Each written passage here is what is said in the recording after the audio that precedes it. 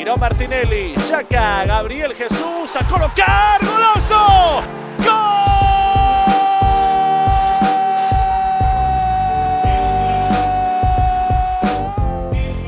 Del Arsenal, golazo de Gabriel Jesús. Por el medio va Saka y lo vio el zurdo Saka con derecha. ¡Gol! ¡Gol! Bienvenidos amigos de Arsenal en América, nuevo episodio de nuestros podcasts. Acá estamos como cada lunes, en un lunes un poco atípico, un inicio de semana muy atípico. La realidad es que asistimos a un suceso histórico la semana pasada. Murió la reina Isabel II de Inglaterra, un suceso que la verdad tuvo lógicamente implicancia y salpicó a otras esferas por la importancia, ¿no? del fallecimiento de una investidura tan importante.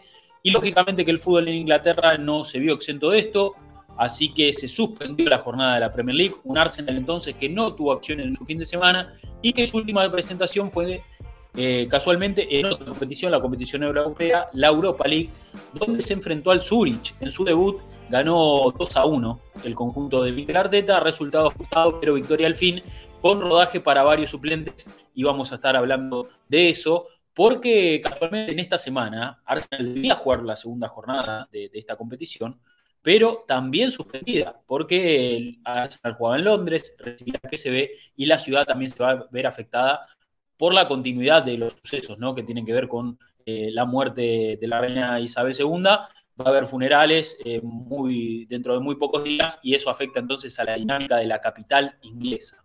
Mi nombre es Rodrigo Duben, la bienvenida a todos ustedes.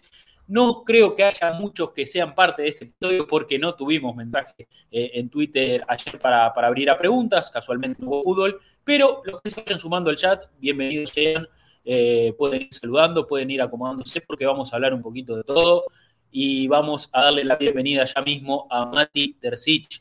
Mati, bienvenido a este podcast extraño, apático, ¿cómo estás? ¿Qué tal, Rodri? ¿Qué tal? ¿Cómo estás? Sí, bien. No sé, la verdad que estoy, sorprendido no, pero sí me parece que es como que hay mucha gente que se está dando cuenta que las cosas en Inglaterra no funcionan tan maravillosamente bien como mucha gente cree. Sí. Digo, a nivel organización hay niveles de improvisación casi tan altos como en Latinoamérica. Digo, la Premier League se caracteriza por ser de las peores planificando fechas, planificando viajes, planificando días de juego, decidiendo cuándo se juegan partidos. Digo, no tienen nunca en cuenta a los hinchas. Por ejemplo, el servicio de trenes en Inglaterra se termina en determinada ciudad para viajar de, qué sé yo, Liverpool a Londres. El servicio de trenes se termina a las 7 de la tarde y a las autoridades no les importa si el partido termina a 7:30 Claro. porque la televisión le convenía transmitir a esa hora. No les importan los hinchas, no les importan los jugadores, ya lo sabemos porque ponen partidos cada 2 días y sin pensar en las consecuencias físicas de los protagonistas de este juego. Y ahora no les importa absolutamente nada porque suspenden una fecha que de una manera que no tiene precedentes. Digo, cuando sucedió algo similar hace casi 70 años, hace más de 70 años, la fecha se jugó normalmente. Digo, en la transición del reinado anterior del padre de Isabel II a su asunción se jugó esa fecha de fútbol profesional en Inglaterra. Y el resto de los deportes profesionales y no profesionales en Inglaterra se jugaron igual. Cricket, las 2 ligas de rugby. Digo, un nivel de improvisación que para muchos se podría usar la palabra latinoamericano como adjetivo. Yo no me gusta despreciar nuestro continente obvio. de esa manera, pero digo, se usa, para que se usa. pero Me río porque se usa, sí, se usa. Y digo, no nos olvidemos que este nivel de desorganización es inherente al ser humano, no tiene que ver con dónde nació cada uno. Y por otro lado, la verdad, me parece que vamos a tener que esperar que casi 3 semanas para ver a Arsenal de vuelta y el próximo partido seguramente sea el clásico del norte de Londres. Vaya manera de alterar nuestra... De regresar, ¿no? Sí, De regresar de a la alterar nuestra acción. realidad. Sí. La realidad es que, bueno, no tuvimos sesión este finde, tampoco parece que va a haber partidos el fin de semana. El Arsenal No está debía confirmado eso. No está confirmado, ¿no? Está confirmado, pero bueno, todo indica que, o sea, si venimos con la dinámica de que también se ha suspendido la segunda jornada de la Europa League frente a PSV, No sé si el Arsenal va a enfrentar a Brentford, es algo que hay que ver cómo se desarrolla todo, pero Se bueno, está resolviendo ahora mismo, de hecho. exactamente.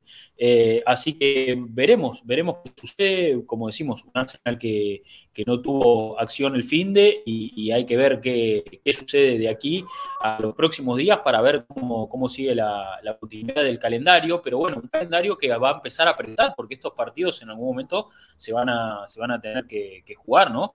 Ahí le damos la bienvenida a Mitch en el chat que nos dice saludos. Más tiempo de líderes, dice, ¿no? Y eso es algo que hablábamos un poco, o que ponele mucha gente que me cruzo y sabe que soy del Arsenal y que me gusta la Premier y demás, es mi respuesta. Bueno, tenemos más tiempo para estar de líderes, de punteros, ¿no? Es un poco el chiste al que podemos recurrir. Y sí, algo de eso hay que saborearlo mientras dure.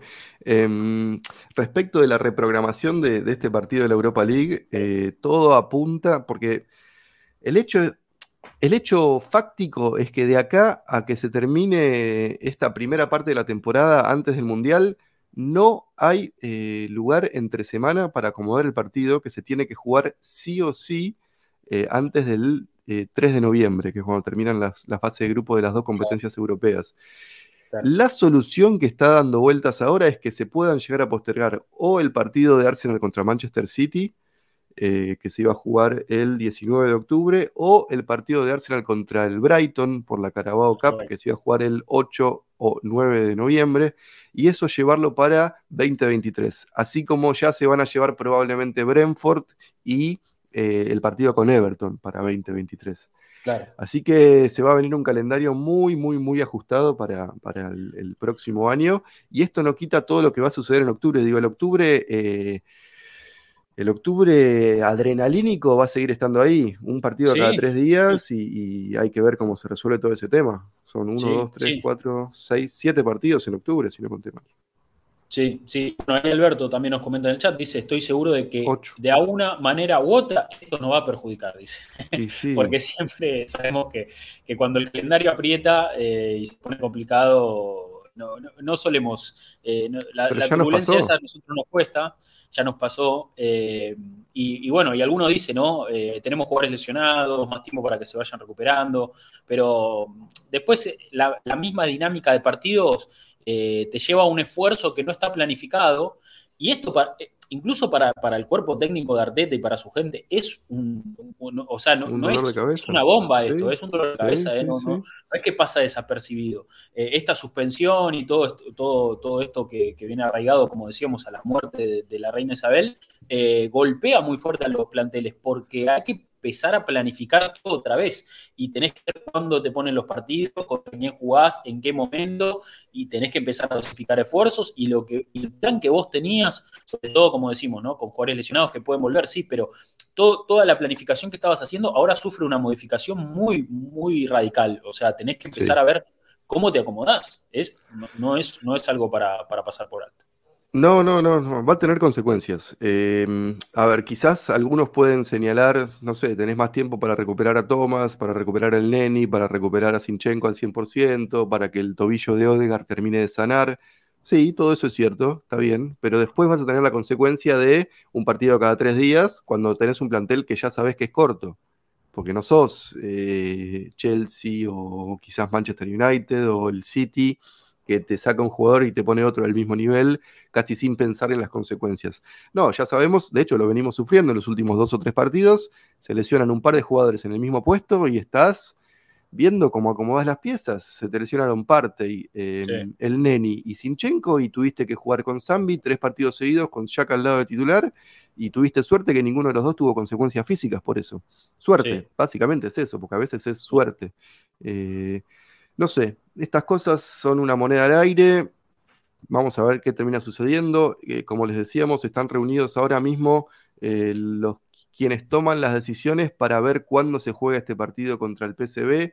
Ahí nos consulta Mitch Belesp si hay alguna forma, sí. si hay alguna regla en la Premier de cuánto tiempo tiene que haber entre los partidos. Seguramente en el reglamento hay pautas de este tipo, pero como ya aprendimos durante la pandemia, todo contrato entre privados tiene una cláusula de fuerza mayor.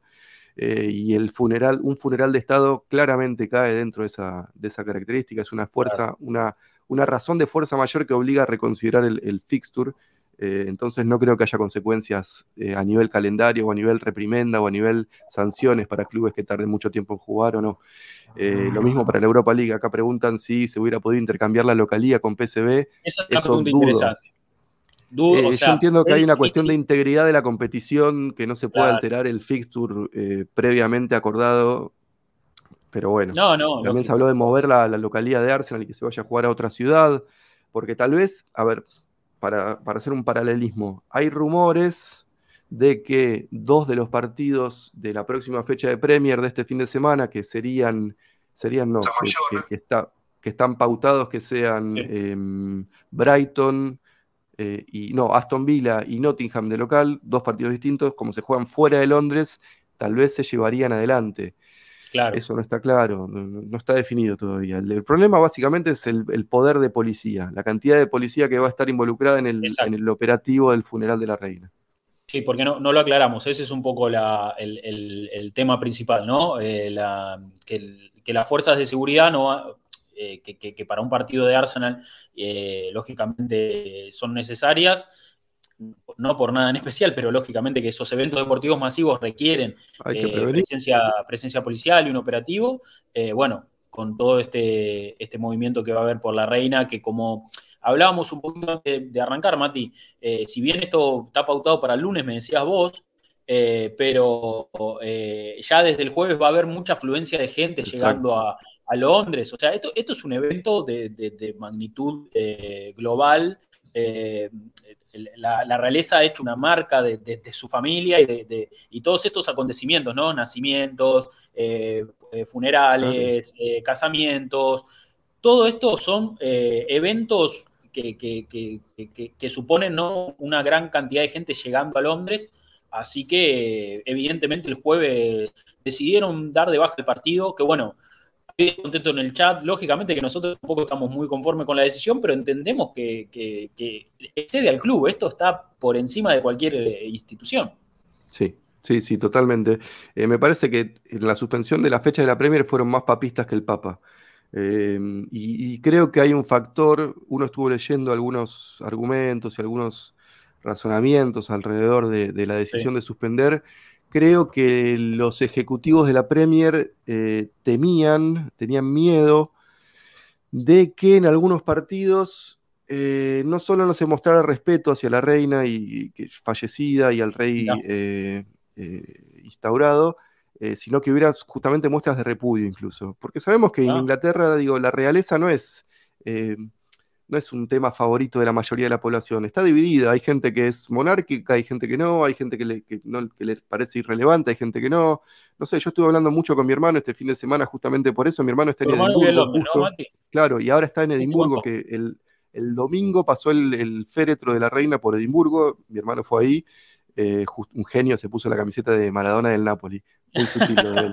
Espectacular. Muy sutil, sí. ¿Hay fotos de eso? Bueno. Sí, hay fotos de eso. A ver, vamos a ver si te la puedo compartir y la mostramos. Pero te decía, no sé, los boliches o los bares estaban llenos el viernes a la noche en Inglaterra o en Edimburgo. No es que se paró el mundo por la muerte de la reina.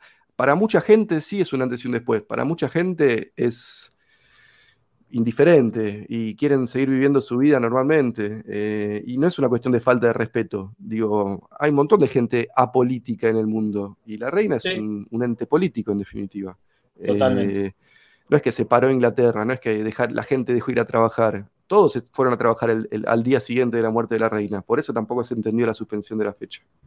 Ahí te mandé la foto por WhatsApp, Rodri, no sé si podrás... Dale, a ver si Sí, obviamente, la buscamos. Acá nos comenta Aldo, dice, abrazo muchachos, saludos de México. Mi primera vez en vivo en Twitch, estoy en el trabajo, así que abrazo al bar. Que nadie se entere.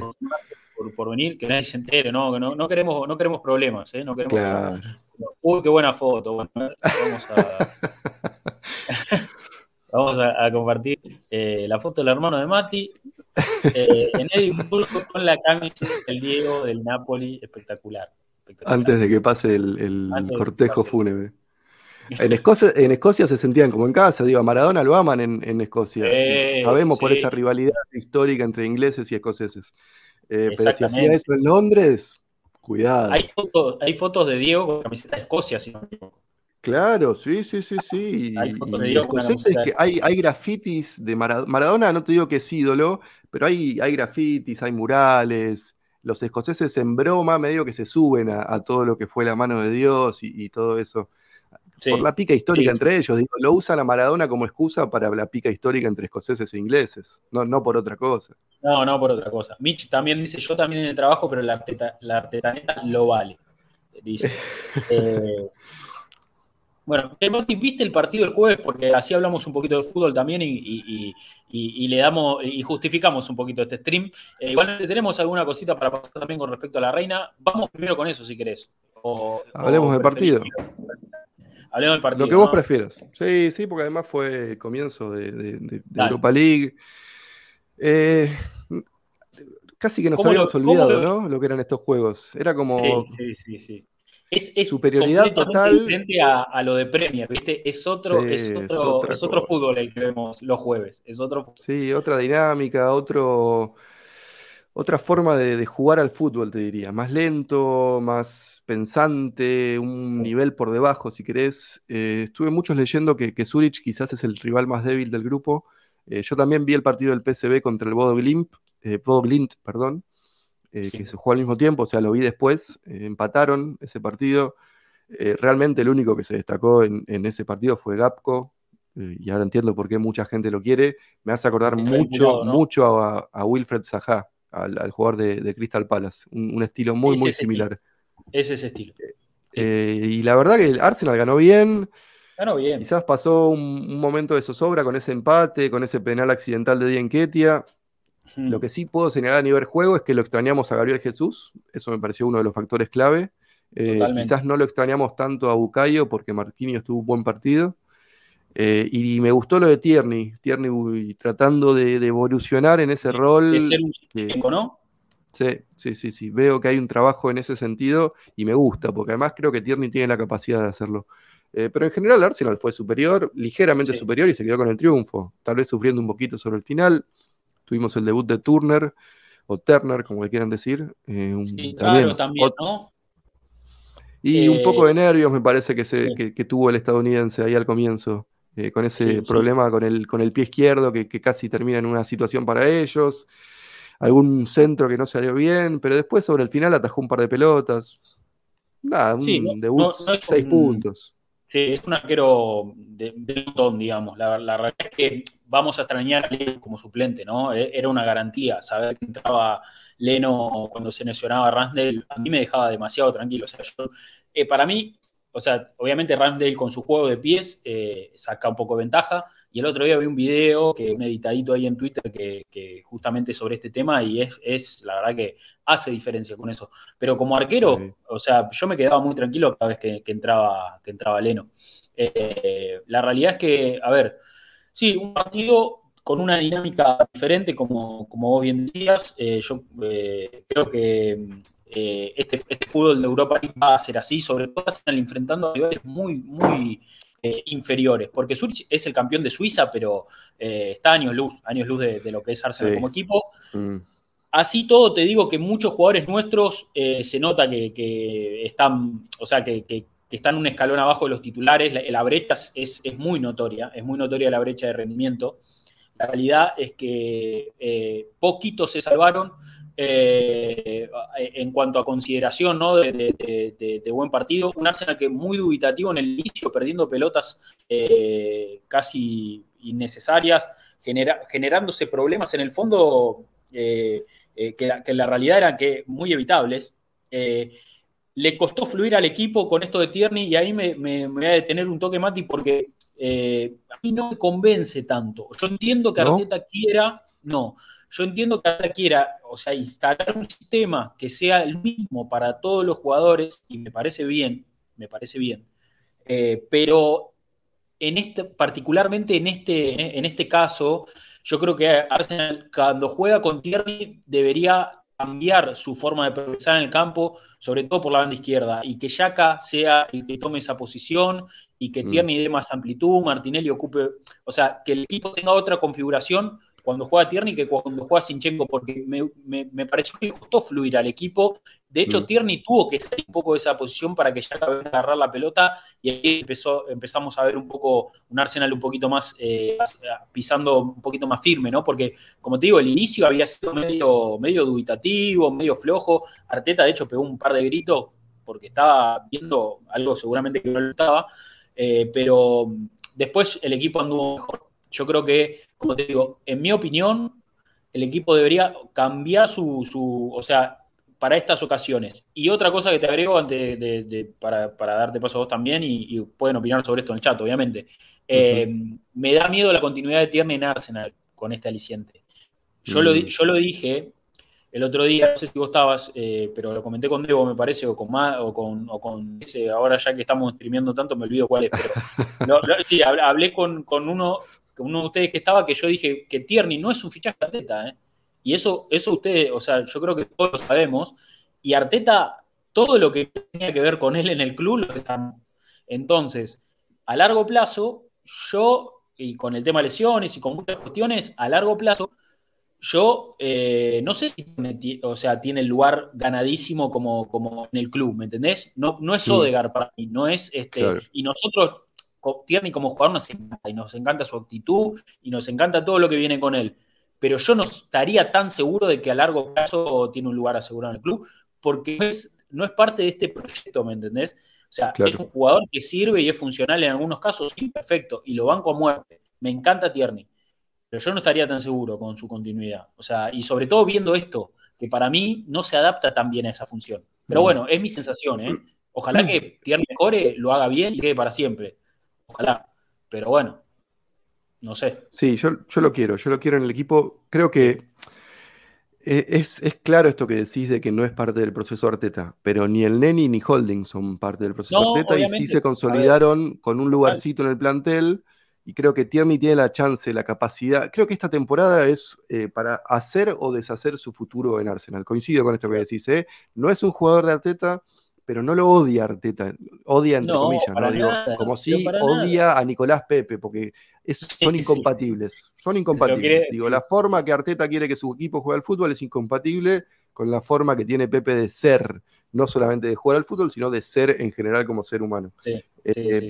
Sí creo que Tierney tiene la capacidad técnica y mental, sobre todo, de adaptarse y de buscarle una vuelta de tuerca más a su juego, para quizás no llegar nunca al nivel de Zinchenko en esa polifuncionalidad o en ese nivel técnico que tiene para manejarse con fluidez de lateral izquierdo, de volante, de extremo, de enganche. Pero sí me parece que, así como Ben White no tiene los problemas, no tiene la destreza técnica de Tomiyasu para moverse con las dos piernas, para atacar un poquito más, para cerrarse y ser un auxiliar del volante central. Perdemos un poquito por ese lado con Ben White cuando no está Tomiyasu, pero ganamos a nivel defensivo, me parece, y a nivel velocidad y de recuperación y en pelotas largas. Obviamente, todos los jugadores te dan algo, o sea, cada jugador te da algo, eso ni hablar. Pero sí lo veo a Tierney con capacidad de adaptarse. A lo que necesita Arteta, él va a intentar hacerlo, y me parece que creo que hay algo ahí que puede llegar a funcionar.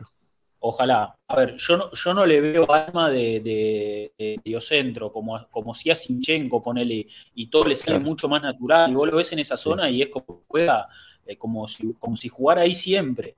Y en ese sentido, yo creo que Tierney va a tener que trabajar mucho, sobre todo con la sensibilidad en los pies, va a tener que empezar a ser mucho más dúctil con la pelota, porque si no es más difícil progresar en esa zona. Sobre todo en la Premier. En la Europa League, bueno, capaz tenés un tiempo más para girarte, el control puede ser un poquito más defectuoso. Pero en la Premier, si vos querés jugar ahí, me parece que va a tener que mejorar muchísimo. Ojalá lo haga.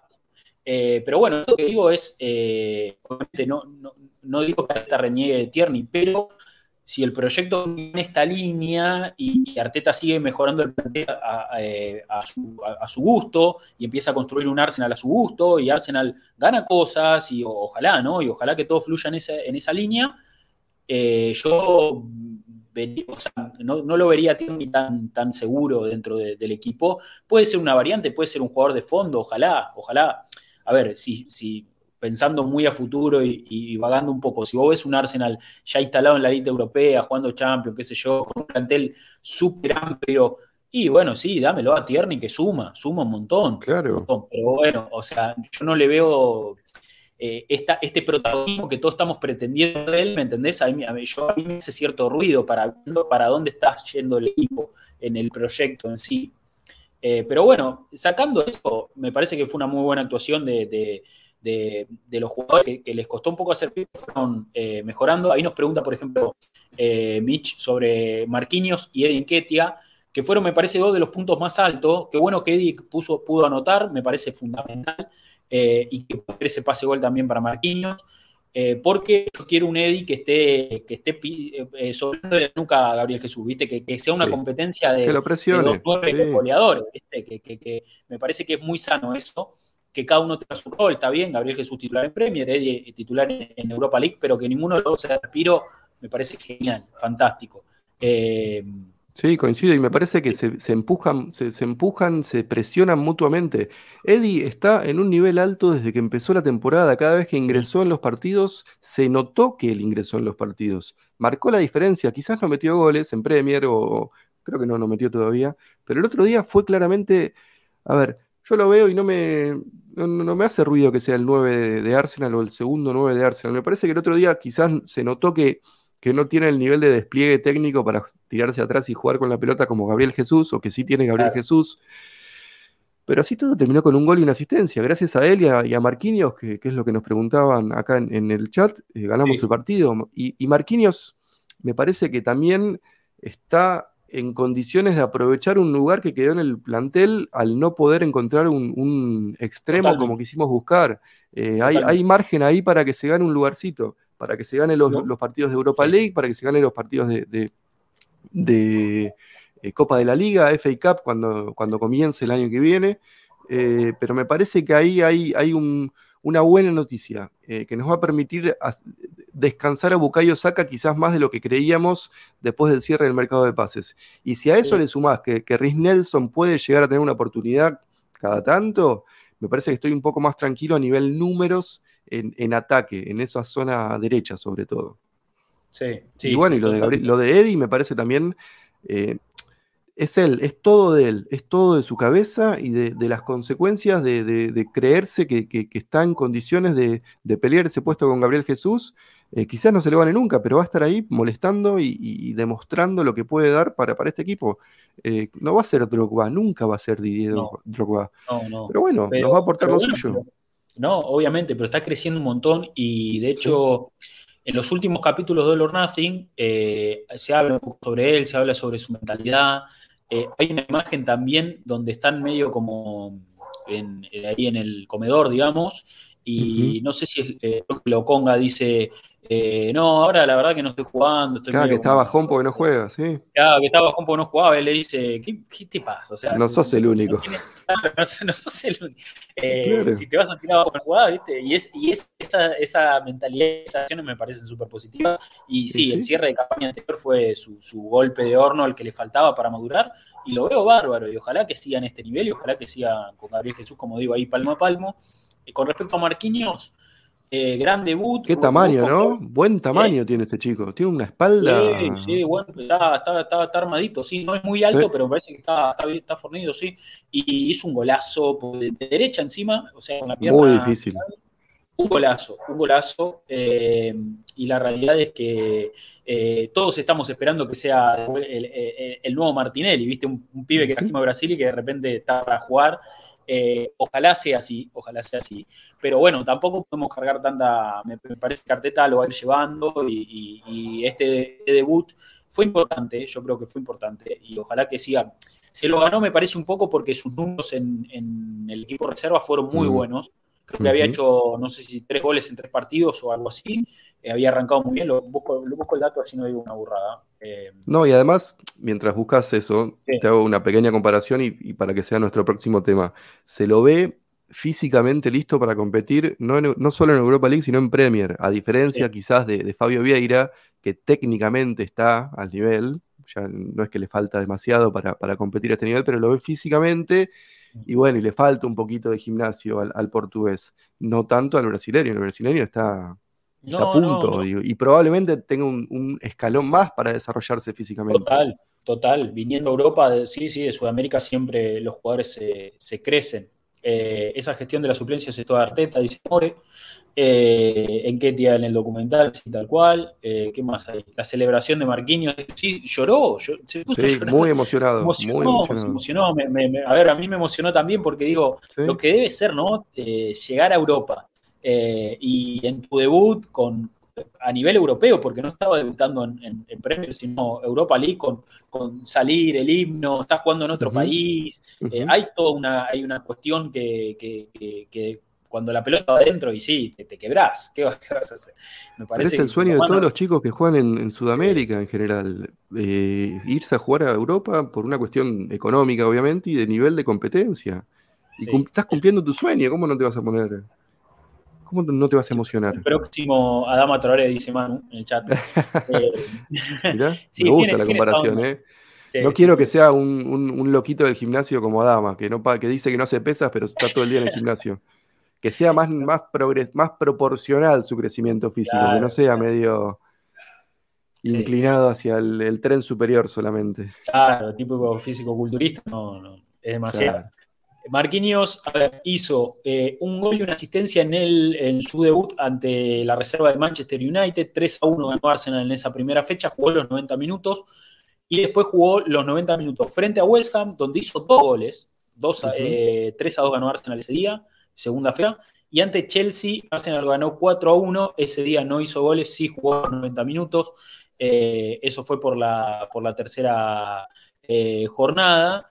Y bueno, después no estuvo convocado a los siguientes partidos, ya me imagino porque estuvo entrenando para este debut y ya más instalado en lo que es el primer equipo. Yo creo que va a Ujú. seguir jugando en la Premier 2, ¿no? En la liga de reservas. Y que ojalá que tenga más. O sea, yo creo que con todo esto se está ganando un lugarcito en la Europa League para su continuidad y me parece que le va a servir para desarrollarse y para empezar a tener ese primer roce europeo profesional, ¿no? Sí, quizás no lo veamos de vuelta hasta mediados de octubre, no, perdón, comienzo de octubre cuando Arsenal reciba a Bodo Glimt.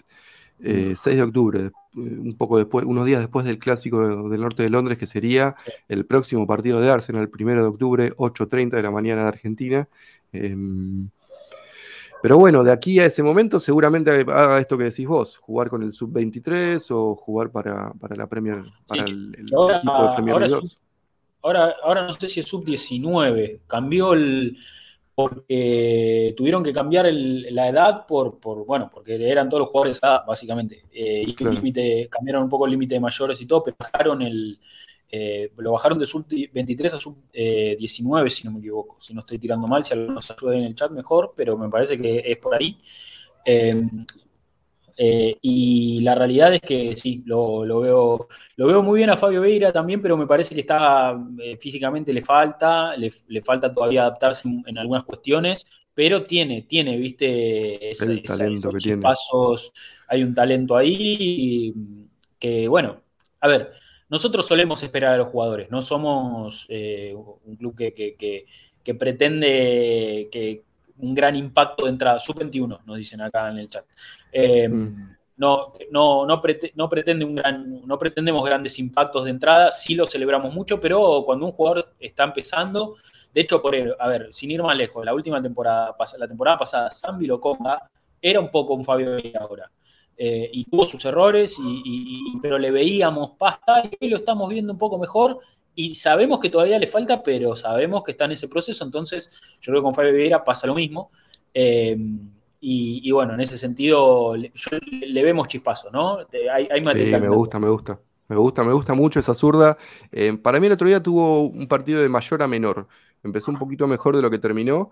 Me deja tranquilo que lo vi con... Es la típica, ¿no? De estos, de los últimos fichajes de Arteta. Puede jugar en tres posiciones. Ya lo vi que puede jugar de Xhaka, que puede jugar de Odegaard y que puede jugar de Saka. En Claro. las tres podría estar ocupando un lugar y eso también me deja un poco tranquilo a nivel de rotación, sobre todo en estos partidos de Europa League, porque el otro día lo vimos a Xhaka siendo titular. Sabemos que Xhaka siempre que está físicamente bien juega, pero no necesariamente tiene que ser así, porque Saka el otro día descansó y eso está buenísimo, y quizás con un El Neni sano descansaban Xhaka o Zambi y jugaba Vieira por ahí o no, hay que ver cómo se dan las circunstancias, pero sí me parece que está bueno que también tenga esa capacidad de jugar en 2 o 3 posiciones. Y bueno, yo me enamoro fácil de los jugadores creativos. No me cuesta mucho que se me vaya el ojo para una zurda prodigiosa o para un pase que nadie vio. Entonces ya espero todo. Espero todo de Fabio Vieira, y me parece que va a terminar siendo una de las buenas marcas de esta temporada. Nada más que eso. Digo, no le podemos pedir mucho más que eso. No le podemos pedir que venga a meter 10 goles y 10 asistencias en su primera temporada, sobre todo cuando es su segunda temporada como profesional completa, porque la anterior que jugó en Porto, sí, fue profesional, pero ni siquiera era titular 100%. Y ya estamos hablando de recién su segunda temporada oficial a nivel profesional. Le falta un montón, pero tiene una pasta. Sí. Tiene pasta, me gusta. Después, con respecto a no sé si da, o sea, para hablar de Xhaka, Magalhães, Holding, que también es un nombre muy conocido, yo creo que no hace falta, ¿no? Sabemos lo que pueden ofrecer y los tenemos recontravistos. Pero Matt Turner me parece que es un tema que debemos tocar. Yo creo que, un poco lo dijimos recién, obviamente que no está a nivel de Ramsdale ni con los pies ni bajo los 3 palos, en mi opinión. No sé si tiene tanto margen de mejora. Evidentemente es un fichaje más que se entiende, perfecto, pero evidentemente es un fichaje más marketinero, un fichaje más... A ver, hay que tener un futbolista estadounidense Yo no sé si estoy en esa, de la nacionalidad de los dueños. ¿No te parece, Mati? Yo creo que es un... Sí. Perdón, dale. No, eso porque, a ver, es un arquero que tiene 28 años, no es un arquero de 24, 23. Ya es un arquero hecho y derecho, a esa edad me parece ya su margen de mejora es muy mínimo. Y yo creo que, bueno, no es mal arquero, pero me parece que su posición en la selección y demás, y también un poco esto de como te digo, abrir un poco las fronteras para tener un jugador norteamericano, siendo que los Broncos son de ahí, y tener un estadounidense en el primer equipo del Arsenal puede resultar también llamativo, por más que no tenga protagonismo, que fue poco, estamos hablando de un jugador de ese calibre, y bueno, creo que viene, a ver, puede venir por ahí, pero no niego tanto, o sea, es el arquero suplente, ¿no? Me preocupan otras cosas, me preocupa quién es no sé, quién va a ser el suplente de parte, y ponele. Claro. Pero bueno, evidentemente, yo lo veo por ese lado, y entiendo que en el fútbol estas cosas pasan, o sea, no estoy sorprendido, o sea, me parece que es totalmente normal. Sí, es básicamente la postura Leno, ¿no? Leno en los últimos días estuvo hablando de una entrevista para un medio alemán y dijo que cuando Arsenal compró a Matt Turner, él se dio cuenta de que había una cuestión política, él usó esa palabra política, me parece que más marketing es la palabra ajustada, y decidió irse. A ver, yo creo que la decisión de Arsenal de cambiar a Leno por Turner puede que tenga que ver algo con esto que decís de planificación de mercadotecnia, para usar la traducción, y de posicionamiento de marca y de presencia norteamericana en el equipo, etc. Pero Arsenal ya se quemó con leche, y el que se quema con leche ve una vaca y llora. Digo, Runarsson está ahí todavía, ¿eh? No fue un accidente, no fue algo que no sucedió. Arsenal ya sufrió lo que es contratar a un arquero suplente que no está al nivel necesario. Y ahora no fuimos por un jugador de la tercera división de Francia. Fuimos por el que, según los números, es el mejor arquero de la historia de la MLS. Digo, si Arsenal traía al mejor arquero de la historia de la liga, qué sé yo, de Austria o de Grecia o de Portugal, que tienen nivel similar a la MLS, no estaríamos hablando de que no está al nivel necesario para atajar en Arsenal. No está al nivel de Ramsey, pero de Eso Ramsdale, pero clarísimo. Nadie dice que lo contrario. Que no encaja con el perfil de arquero que en teoría quiere este plantel, este cuerpo técnico, de que pueda jugar con los pies, distribuir, pelotas largas, claras y precisas. Está clarísimo. Pero que, a ver, 2 manos tiene y las manos le funcionan. Sí, Atajar, sí. va a atajar.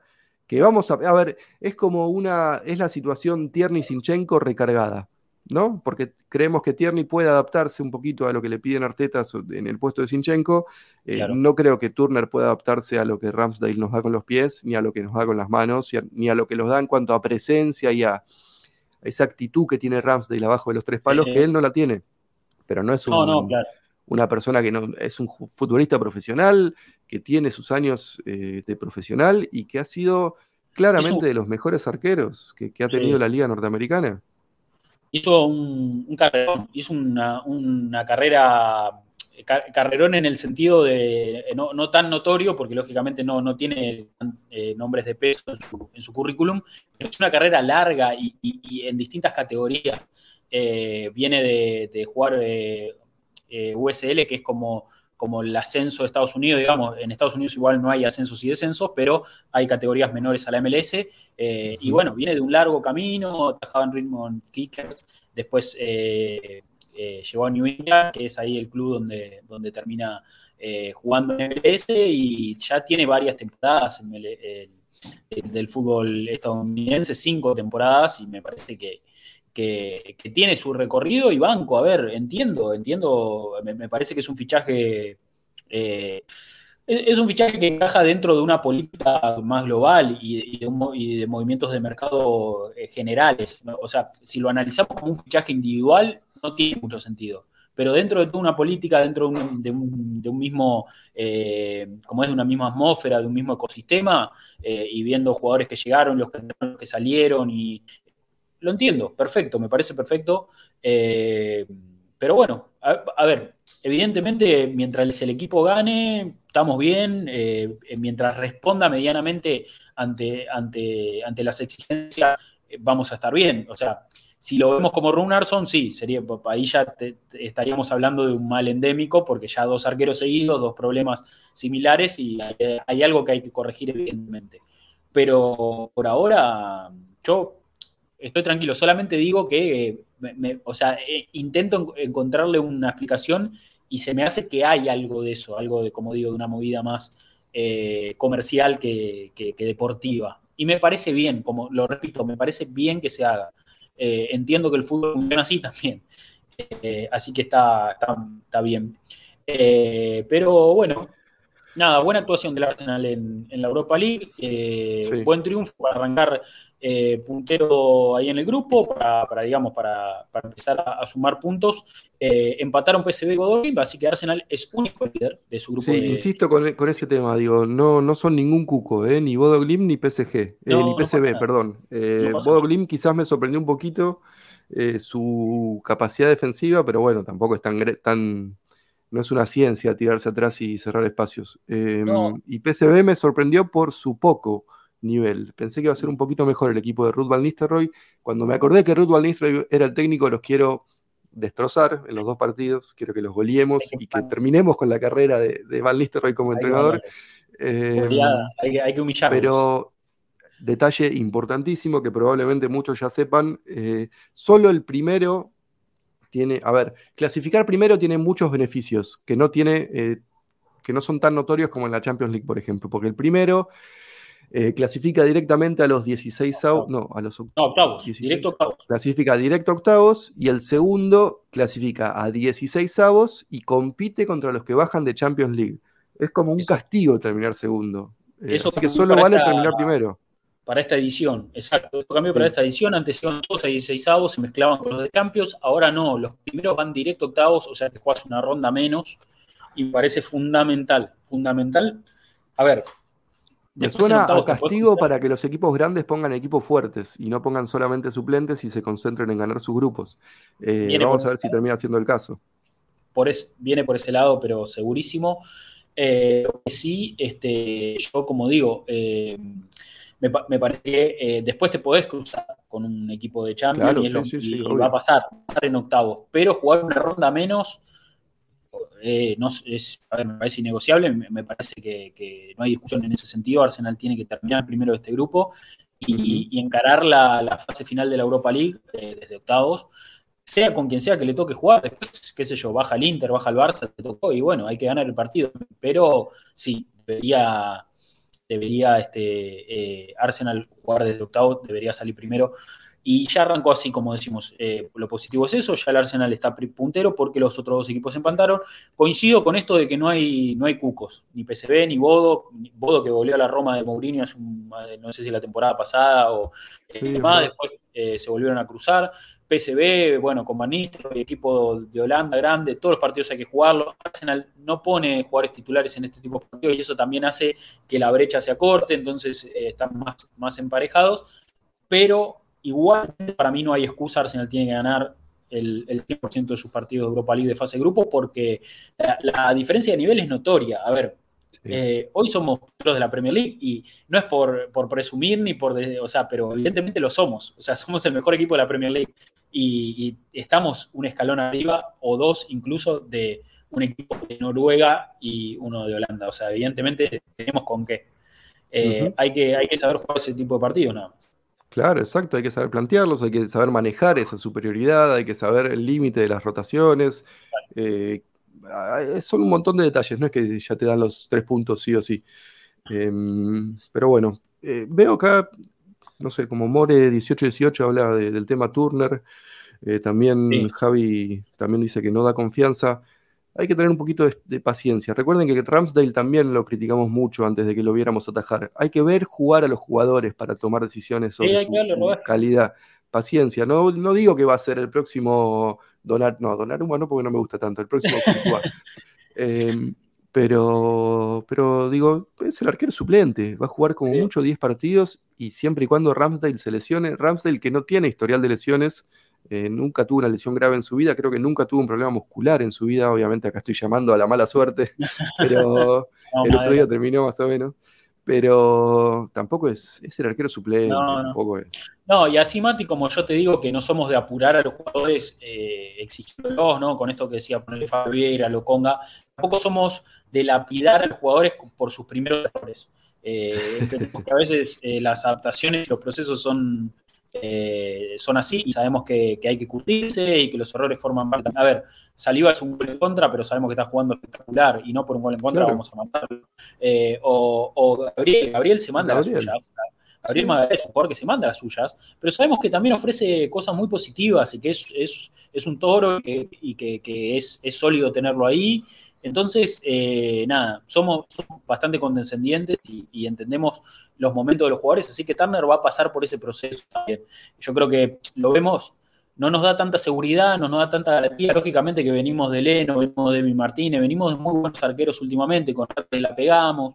Entonces, ya vimos que lo de Runarsson y medio que estamos sugestionados, entonces hay ahí como una cosita de que tenemos miedo, pero hay que bancarlo. Hay que bancarlo a Turner a full. A ver, lo bancamos a muerte y démosle tiempo. Démosle un par de partidos que seguramente los va a jugar y veamos. Y ahí saquemos conclusiones ahí. A ver, para qué estamos. Bueno, acá Rodri nos preguntan por Smith Rowe, que también es una preocupación que tengo. Sí. Nos pregunta Amore, nos pregunta ALD Obar. ¿Quién más nos pregunta? Lucky también nos pregunta. ¿Tenés algo de datos de Smith Rowe? No, viste que hace tiempo ya el cuerpo técnico no revela detalles del tema lesionados. Solo nos enteramos porque ocurrió en público. Había periodistas en el estadio cuando Smith Rowe se alejó del equipo ese que estaba trabajando para el warm down. Entonces ahí nos enteramos que hubo un problema, porque si hubiera ocurrido en el entrenamiento, probablemente ni lo sabríamos. No lo hubiéramos sabido. Me preocupa mucho lo de Smith Rowe porque en teoría había habido una especie de plan coordinado entre el plantel, entre el cuerpo técnico de Mikel Arteta y el cuerpo técnico de la selección sub-21 de Inglaterra. Smith Rowe terminó la temporada pasada, tuvo una semana de descanso y se fue a jugar un torneo con la sub-21 de Inglaterra, jugó 3 partidos o 4 partidos y recién después se fue de vacaciones. En su momento se había difundido la información de que justamente había habido un acuerdo y que querían que Smith Rowe jugara para que construyera su plataforma física, pero todo eso se derrumbó cuando en la pretemporada se lesionó de vuelta. Y ahora volvió a tener otro problema físico. Digo, me está empezando a preocupar mucho el tema físico de Smith Rowe. Yo lo que te digo a ti sí. es que su problema es en la ingle, ¿no? Esa es la zona son recurrentes. Estilo pubalgia, que es un tema recurrente. Exactamente. Es muy probable que sea una pubalgia, y la pubalgia va y viene todo el tiempo. O sea, hay días que estás nuevo y hay días que te morís del dolor, y hay días que te pincha y días que no, movimientos que sí, movimientos que no. Es una lesión muy volátil y muy difícil de controlar. Y requiere tiempo, lógicamente, y hasta a veces requiere cirugía. Totalmente, pero bueno, eso lo harán lógicamente los médicos, pero si se trata de una pubalgia, que todo indica que sí por la zona, porque si es la ingle, es muy probable que sea pubalgia. Como decimos, es una lesión muy volátil, es muy difícil de controlar. Hay días que estás bien, hay días que estás mal, semanas que estás bien, semanas que estás mal, es constantemente una montaña rusa. Entonces yo asumo que debe ser difícil para el cuerpo médico poder controlarlo, pero bueno, esperemos que lo puedan resolver de la mejor manera posible. Si la cirugía me preocupa igual, Rodri, porque siempre hay algo, siempre hay algún temita con él. No sé, en realidad, estoy especulando ahora, porque tal vez esto viene arrastrándolo desde la temporada pasada y siempre es el mismo problema. Claro, quizás sea lo mismo, sí. Sí, por eso no quiero especular por ese lado, pero me preocupa de verdad. Lógicamente que, como volvemos a insistir, tenemos muy poca información con esto, porque el club suelta muy poca información a nivel oficial, entonces es difícil saber, y nos basamos en lo que leemos de los periodistas en los que confiamos, o los medios en los que confiamos, pero bueno, por lo pronto, lo que se sabe es la ingle. Si es la ingle, es muy probable que sea pubalgia, y como decimos, es una lotería total. Pueden ser días buenos, días malos, y hay que ver. Qué termina sucediendo. Y hay que marcar una diferencia, como dice acá Lucky, ojalá no sea el nuevo Wilshere. El tema de Wilshere eran los problemas, las lesiones de impacto. Acá no estamos hablando de lesiones de impacto. No tuvo ninguna fractura, ningún golpe en el tobillo. Son problemas en teoría musculares o de tendones. Claro. Porque la pubialgia no tengo exactamente claro si es solamente muscular. Ahí es como una mezcla de cosas, ¿no? A ver, vamos a... Pero bueno, digo, por ese lado creo que se puede diferenciar, por lo menos por ahora, entre lo que fue una carrera de Jack Wilshere atravesada por las lesiones de impacto y de las consecuencias de esas lesiones de impacto en el resto del cuerpo y en la mecánica corporal, que también lo sufrió Ramsey, porque no se crean que toda esa propensión a desgarrarse constantemente de Aaron Ramsey en sus posteriores, en sus isquiotibiales, en la parte de atrás de los muslos, claramente estuvo relacionada con el desarrollo del cuerpo posterior a esa fractura de tobillo que tuvo contra Stoke City. Los cuerpos se adaptan a la realidad de cada uno. Entonces, si te fracturan un tobillo, tus músculos se van a adaptar a nuevos movimientos para compensar ese dolor o para compensar esa fractura. No es el caso de Smith Rowe. Por ahora vienen siendo lesiones no de impacto, que son las menos preocupantes para los médicos. Sí. Bueno, pubalgia acá es un dolor en la región del pelvis, ¿no? Que tiene una relación con la inflamación de la zona de inserción de la musculatura abdominal en el borde superior del pubis, y la musculatura aductora, que va desde la cara interna del muslo hacia el borde inferior del mismo hueso. Bueno, claro, es muscular, evidentemente es muscular, con dos músculos que se unen en esa zona, ¿no? Del abdomen muy doloroso. Dicen que es muy doloroso. Sí, evidentemente es muy doloroso, pero bueno, veremos qué pasa. Vamos a ver ese videito de la reina, un toque, y comentamos un poquito para divertirnos un poco. A ver, stream muy raro, como decimos, poco fútbol para analizar, nos tuvimos que ir al partido del jueves para hablar un poquito pero no queríamos dejar de pasar por acá, porque los lunes firme, sin olvidar. Aparte, a ver, si no hubiera nadie, yo estaría acá hablando de Arsenal porque lo necesito para mí. Necesito hablar de Arsenal los lunes, arrancar la semana con esto. Es vital. Así que, a ver. Bueno, esto, para poner un poco en contexto y para linkear, ¿no? Esto tiene que ver, lógicamente, falleció la reina Isabel II, lo contamos un poquito arrancando el stream. Por eso se suspendió el fútbol en Inglaterra. y a confirmar cuándo vuelve, no se sabe si este fin de semana o cuándo. Se suspendió también el partido europeo del Arsenal frente al PSV, segunda fecha de la fase de grupos de la Europa League, por, lógicamente, el despliegue que va a haber en Londres por estos días, porque se viene el funeral de la reina, y las fuerzas de seguridad no van a dar para organizar un evento masivo como un partido Europa League con llegada de hinchas visitantes y demás, y con todo lo que eso conlleva. Así que, nada, para limpiar un poquito de eso y para hablar un poco, a ver, antes de mostrar el video, se decía que la reina era hincha del Arsenal. No sé si vos tenías... La madre de la reina, la esposa de, creo que era Jorge V, escocesa ella, era hincha de Arsenal. Y justamente después de esta reunión de la que estamos hablando, salió Cesc Fábregas a decir que la reina había dicho que era hincha de Arsenal. Hay una famosa tapa de The Sun de septiembre de ese año, que fue 2006, 2007, 2007, cuando fueron, cuando fueron a visitar a la reina, diciendo justamente esto, porque siempre se especuló sobre qué equipo seguía la reina, obviamente que tampoco es que mira todos los partidos, ¿no? Pero claramente hay un costadito Gunner en el corazón, había un costadito Gunner en el corazón de Isabel II. Seguro, sí, seguro, parece que bueno, que así era. Yo lo tenía asumido que sí, pero bueno, evidentemente tampoco ella manejó nunca de qué equipo era, nunca dijo, a viva voz dijo, soy hincha de tal, pero evidentemente hay un link con Arsenal. Esta creo que es la tapa, Mati, de la que vos estás hablando. A ver si es... Que lo dan como un textual. I support Arsenal. I support Arsenal. Y acá, como vos decís, like her mother, o sea, su mamá era de Arsenal, evidentemente, y ahí está esta famosa tapa de Sam. Bueno, en contexto, esa tapa fue al día siguiente de la reunión de esta que estamos hablando. Exacto, esta que estamos hablando, que se dio de la siguiente manera. Aparentemente Arsenal invitó a la reina a la inauguración del Emirates en el 2006, a la inauguración oficial del Emirates, partido y demás, pero bueno, la reina no asistió, no sé, porque evidentemente no podía o no quería, o a ver qué pasó.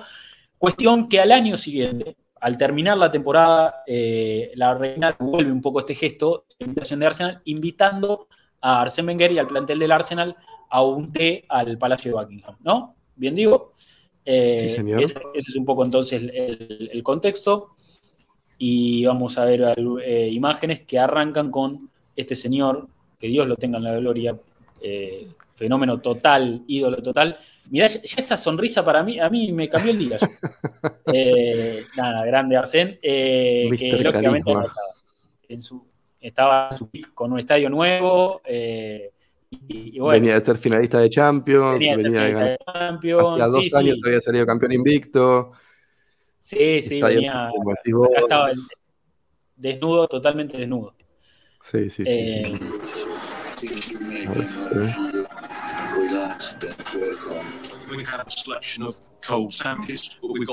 Hay una historia para contar. Sí. Diga. Cuidado, no sé si vos lo escuchás con doble audio, pero bueno, no importa, ya veremos. Hay una historia para contar posterior a esto. Si querés dejar el video y vamos hablando encima. Bueno, dale. Sí. Cualquier cosa me avisás, Mati, y lo frenamos. Lo vamos pausando. Sí, de una. Supuestamente hay muchas historias. Acá ya estaba Fábregas en el equipo, por ejemplo, y se dice que es Fábregas el que dijo que la reina confesó su amor por Arsenal. Y después, obviamente, el payaso del equipo... A ver, dale. No, dale, mientras yo preparo acá, vos terminá, que quiero contar un poquito sobre este personaje que estamos viendo ahí en pantalla, pero terminamos primero. Ken Fryer. El payaso del equipo era nuestro queridísimo Emmanuel Eboué, y no solo Arsène Wenger, sino que me parece que Thierry Henry, que era el capitán del equipo en ese momento, le dijeron los dos, mirá, Emmanuel, no te mandes ninguna, claro, estamos yendo al Palacio de la Reina, tranquilo, no digas nada. Y en un momento de la reunión cuentan que Henry estaba presentando la típica, que lo hemos visto en las finales de FA Cup. El capitán, en este caso generalmente era con el príncipe William, le va presentando uno por uno a los jugadores. Henry estaba haciendo lo mismo con la reina, Wenger y Henry le estaban como presentando al plantel, y les presentan, bueno, él es Emmanuel Eboué, viene de Costa de Marfil, es uno de nuestros defensores, y dicen que Emmanuel Eboué en ese momento se quedó callado unos segundos, e inmediatamente cuando la reina se estaba yendo, la llamó y le dijo, discúlpeme, reina, pero ¿cuántos perros tiene? O algo así le preguntó. No, tengo muchos, me encantan mis perros, los famosos corgis, la raza corgi, que todo el mundo sabrá cuáles son. Y Emmanuel Eboué de la nada le dice, ¿puedo ser su cuidador de perros? Dejo todo por ser el cuidador de sus perros. Es mi sueño poder cuidarle los perros a usted, reina Isabel II. Y parece que todos empezaron a morirse de la risa, la reina incluida. Y bueno, una muestra más de del personaje que era Emmanuel Eboué. Quería dejar todo para cuidarle los corgis a Elizabeth II. Sí. También cuentan que la reina se sorprendió por la cantidad por la diversidad de nacionalidades que había en el plantel. Le sorprendió mucho eso, y eso habla un poco también, ¿no?, de Wenger, que fue quien abrió un poco las puertas del fútbol inglés a los extranjeros, básicamente. No era tan común. No pasaba. Wenger fue el que y lo criticaron mucho. Lo criticaron un montón. Y hoy de hecho, si no me equivoco, es el epicentro de lo que dirás vos. Exacto. No hay muchos equipos, vos ves muchos partidos en los que no hay ni un solo jugador inglés entre los titulares. Pero Mati, los técnicos, los dueños, o sea, hoy son todos, no hay ingleses en la Premier League hoy, básicamente. Claro. Sí. Gracias a esta postura cosmopolita que adoptó Wenger. Pero bueno, que un poco la reina, cuando le empezaron a decir, bueno, él es de Brasil, por los brasileños que estaban, Gilberto Silva, Nilsson, Bobé de Costa de Marfil, acá tenemos, y así, y cuando empezó a nombrar, se sorprendió, dijo, ¿cuántas nacionalidades? Dijo, pero teníamos suecos, franceses, españoles, ¿qué más? Alemanes. Sí, podemos de un Arsenal así, abuelo de pájaro. Brasileños, perdón. Sí, mira, ya estoy acá con el plantel mismo. Franceses. Sí, un equipo que tenía, pero mira, alemán, francés, español, Costa de Marfil, suizo, checo, sueco, brasileros, holandeses, cameruneses, de Estonia, el arquero Marpun era. Después, sí, tenés acá ingleses 4 nada más, pero después había de todo. Había realmente de todo. Bueno, nada, quería hablar un poquito de Ken Fryer. Para el que no lo conoce, para el que no leyó de Arsenal tampoco, aprovecho para meter el chivo, un poco cuento sobre Ken Fryer en el libro, ahí lo tiene Mati, y yo lo debo tener por ahí, así que después lo buscamos. Ken Fryer es una persona que fue muy importante en esta época, sobre todo en este momento de Arsenal, recién se había mudado al Emirates, porque fue uno de los realmente encargados de liderar la mudanza junto con Danny Fishman, que era uno de los directores de Arsenal en ese momento, uno de los grandes accionistas. Ken Fryer estuvo ligado al club más de 70 años, porque él se educó en el colegio que poseía los terrenos que fueron después comprados por el Arsenal para donde se instaló Highbury, y siempre era un chico de esa zona, siempre muy cerca del club, y empezó laburando en el club cuando solamente tenía 12 años, o sea, estamos hablando de los años 50. Lo contrataron para estar en la taquilla del club, para ser un poco cadete ahí para dar la mano, muy chiquito, y siempre estuvo ligado al Arsenal, y llegó a la Junta ya a mediados de los 70, y a partir de ahí empezó a tomar un lugar mucho más ponderante, empezó a ser dirigente, y hasta llegó a ser director general del club, o sea, uno de los CEOs del club. Pero bueno, la historia de Ken Fryer es muy interesante porque él empieza a trabajar en el Arsenal cuando George Allison, que era el técnico del Arsenal, uno de los sucesores de Chapman, lo encuentras intentando sacar su pelota de abajo de su auto, porque se le había atascado cuando estaban jugando. Y nada, y ahí tienen un breve intercambio, o sea, charlan un poco y termina empezando a ser ayudante de George Allison, le manejaba la correspondencia. Después empieza a estar en la taquilla del club y empieza, digamos, ahí toda su historia en Arsenal, que la verdad que O sea, estamos hablando... Terminó siendo clave para la mudanza al Emirates Sí, también, digo, y para totalmente. el desarrollo inmobiliario de los departamentos en lo que era Highbury, que fue clave Claro, también para la economía del club. totalmente, totalmente. Y él un poco que digamos, o sea, vio hacerse las entradas para los partidos manuales e imprimir, o sea, vio toda la transformación, Todo. digamos, del club en todas las esferas. Nada, Pasó de ser hamburguesas a ser el que maneja la apertura de nuevas cadenas de hamburguesas, justamente, para total, poner una comparación con McDonald's. total, total. Y bueno, como bien aporta ahí Manu en el chat, hay una estatua de Kempray en el Emirates, Exacto. que bueno, que ahí les busco imagen, así la mostramos también. Pero bueno, es una ¿sabés persona que me muy, das el pie? muy importante. Me das pie para justamente una de las Ahí está. grandes críticas que se le hizo en su momento a Arsène Wenger en la segunda parte de su reinado, fue que en la primera estaba tan bien rodeado por este tipo de personajes como Ken Fryer, ¿cómo se llama el otro señor? Que era David Dane, todo el resto de la comisión directiva que tomaba decisiones o le ponía frenos a él, que en la segunda parte de su reinado no los tuvo y se notó un Claro. poquito que Sí, sí. todo caía sobre sus espaldas, cuando antes no, tenía un poquito más de margen de maniobra. Total. A ver, yo creo que Pero la marcha de David Dane fue un golpe duro para Wenger y para la sí, estructura sí, del sí. Arsenal, sin dudas. Pero bueno, evidentemente ahí estaba Ken Fryer para poner un poquito en contexto de quién es este, que aparece, ¿no?, como director del Arsenal en ese momento. Director, hablamos de una persona que siendo un niño, la pelota le quedó abajo. De hecho, su estatua es él jugando al fútbol de chiquito, con una pelota, porque representa ese momento que dio inicio a toda su historia en el club. Y bueno, nada, como decíamos, un encuentro, ¿no?, de los jugadores del Arsenal yendo a tomar el té con la reina. Único club en el mundo que pasó por esta... No hay otro club. No Está hay claro otro que es club. hincha de Arsenal, si no, no te invita. Si no, a ver, hubiera invitado a Chelsea también. Sí, No lo invitó a totalmente. Chelsea. A ver, yo creo que devolver ese gesto tiene que ver con un cariño. Quizá ella no era una ferviente hincha del Arsenal. Mirá, Enrique, Gilberto, Fábregas, Tío Walcott, muy joven. Claro, recién llegado. Perdona a los que están después escuchando esto en Spotify, pues no van a entender absolutamente nada, pero Freddy Pelado. Estamos viendo un poco imágenes. Vemos a los jugadores del Arsenal, la Palacio de Buckingham, y es una Y linda ves a los imagen. empleados del Palacio, ellos Sí. emocionados, porque son futbolistas, Sí. son celebridades. Este es uno de los... Yo me imagino la actividad, el Palacio de Buckingham súper, o sea, monótona, aburrida, muy protocolar, y de repente llega el plantel del Arsenal, ¿viste? Todos 23 trajeados. monos. Sí, a tomar el té. Sí, es un día Almunia. especial. Sí, sea del claro. club que seas. Pero además estás acostumbrado a hacerle tour a, qué sé yo, el vicepresidente de Ruanda que llegó y ¿qué te importa el vicepresidente de Ruanda? Pero vos a estos lo ves todos los días, todos los fines de semana, y seguramente alguno de los empleados de ahí sea hincha de Arsenal. Sí.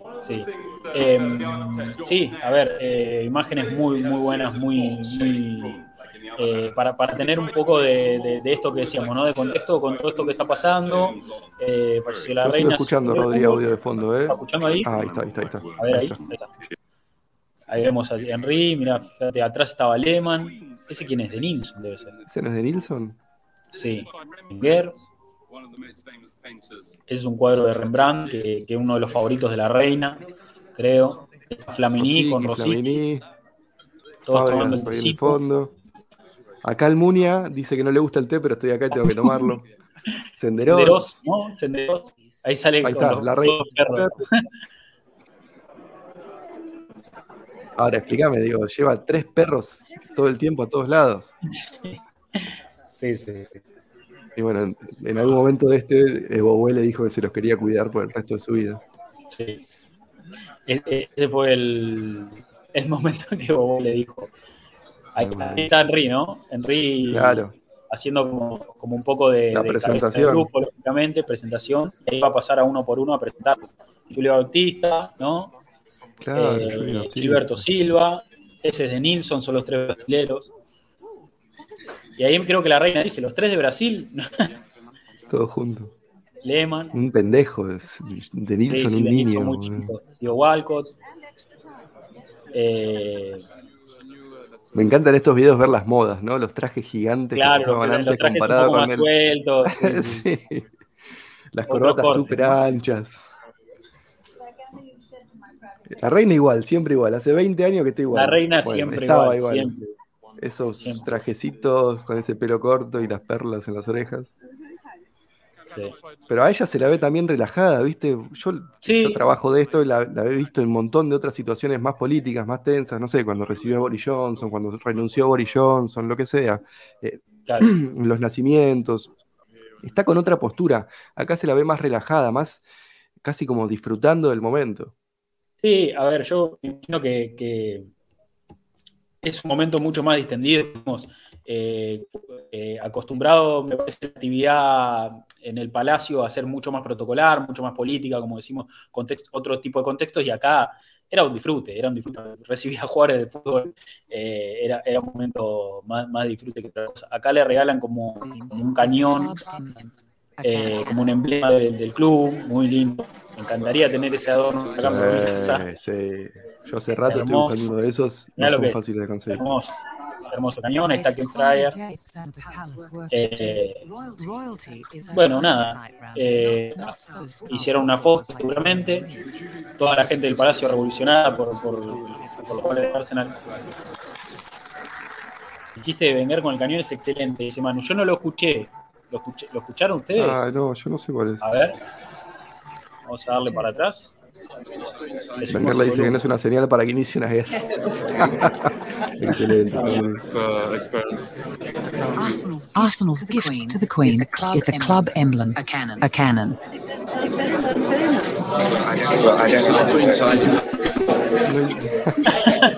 Bueno, a ver. Está bien, no queremos una guerra en Europa, reina, no se confunda. No, pero está loco Wenger. Ningún tipo de no le importa nada. La tiró. Sí. Un fenómeno. Sí, ahí está, dice que le dijo que no era una señal para que inicie una guerra. ¿Cómo le va a decir? Te das cuenta que es el número uno. Ahí te das cuenta que es el número uno. Pero además un tipo con eso lo dice, es un tipo que tiene... A ver, es esa gente que entra, la típica, entra a una habitación y todos se dan vuelta para verlo o se pone a hablar y todos lo quieren escuchar. Hay gente que es así. Sí, magnética. Sí.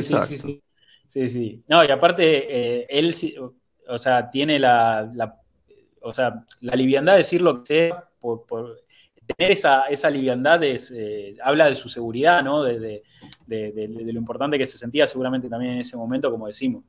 Finalista de Champions, hacía 2 años campeón invicto, todo un referente, ¿no? para el fútbol inglés. Estaba en el pico de su carrera profesional, Wenger acá. Era como nunca más alto, no llegó nunca más alto de lo que estaba en ese momento. Totalmente. Bueno, Mati, hemos llegado hasta acá. No hay mucho más para agregar, más que esperar a ver qué va a pasar con el fútbol en Inglaterra este fin de semana. Ver si podemos recuperar ahí la pelota para poder volver a ver al Arsenal.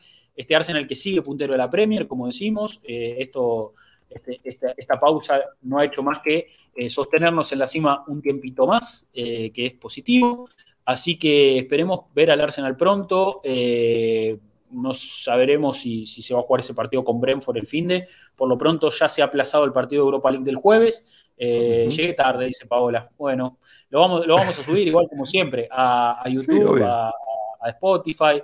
Van a estar en todas las plataformas este episodio especial, porque sin actividad y con un suceso que, como decimos, de magnitud global, que ha transformado que ha salpicado muchas esferas y lógicamente que el fútbol no es exento, así que bueno, nada, Miguel Mateo, que también llegó tarde, gracias por venir igualmente, por pasarse un ratito, aunque sea, y los esperamos en el resto de las plataformas, YouTube y demás, para que dejen sus comentarios, bueno, nada, hoy, como decimos, un programa un poco más relajado, un poco más tranquilo, no había mucho más que analizar lo que fue el jueves, la victoria de la Europa League, un poquito de esto de la reina, que para detendernos un poco.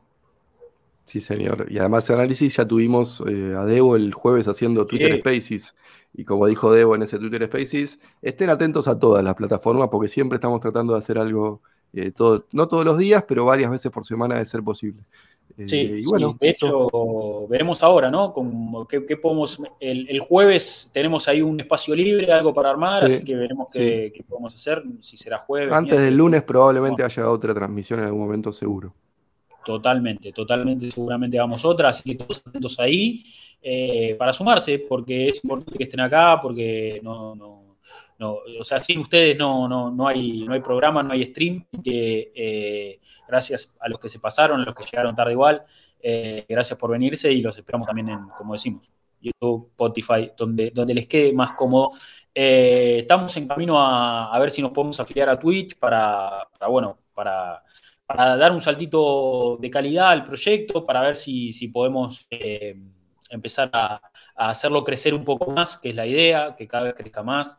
Así que el apoyo de ustedes es fundamental en ese sentido. Gracias a todos los que están ahí.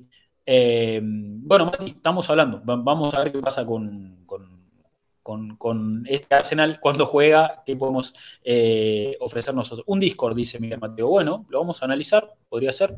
¿Por qué no? Otra plataforma más, Eso para intercambiar, supongo, tiene que ver la para juntarnos. ¿no? Un chat más grupal, un poquito más cerrado. Sí, puede ser una opción. Más íntimo. Pero recuerden, todo esto lo hacemos en nuestro tiempo libre, entonces cada cosa que sumamos nos lleva un poco más de producción, de desarrollo, bueno, justamente, tiempo libre que le dedicamos a esto. Pero bueno, vamos a hacer siempre lo posible por ampliarnos. Sí, aparte, a ver, creo que lo hacemos también, es un poco lo que nos gusta, nos moviliza, nos gusta este intercambio y poder hablar con la gente y poder hablar del Arsenal, que siempre es nuestro club, así que vamos a ponerle... esta semana seguramente haya algún otro espacio. Bueno, Mati, para la próxima. Exactamente, así será. Veremos, probablemente sin partido, 99.9% que el próximo lunes no tengamos un partido del que hablar, pero bueno, acá vamos a estar, como siempre. Acá vamos a estar. Abrazo para Diego, esperemos que ande todo tranquilo. Abrazo para Torto, también para Seba que anda de viaje, de vacaciones, metió un viajón tremendo. Menos mal que no sacó entradas para Arsenal PSV, o Arsenal Brentford. Sí, había dicho que en un momento lo había pensado, está en Europa y dijo, capaz me daba una vuelta por Londres, menos mal que iban a suspender los partidos y hubiera sido un caos. Pero bueno, para Seba también. Ha pasado Mati Terzic, mi nombre es Rodrigo Duben, gracias a todos por estar del otro lado, lo vamos a esperar como siempre en la próxima transmisión. Y aguante el Arsenal. Chau.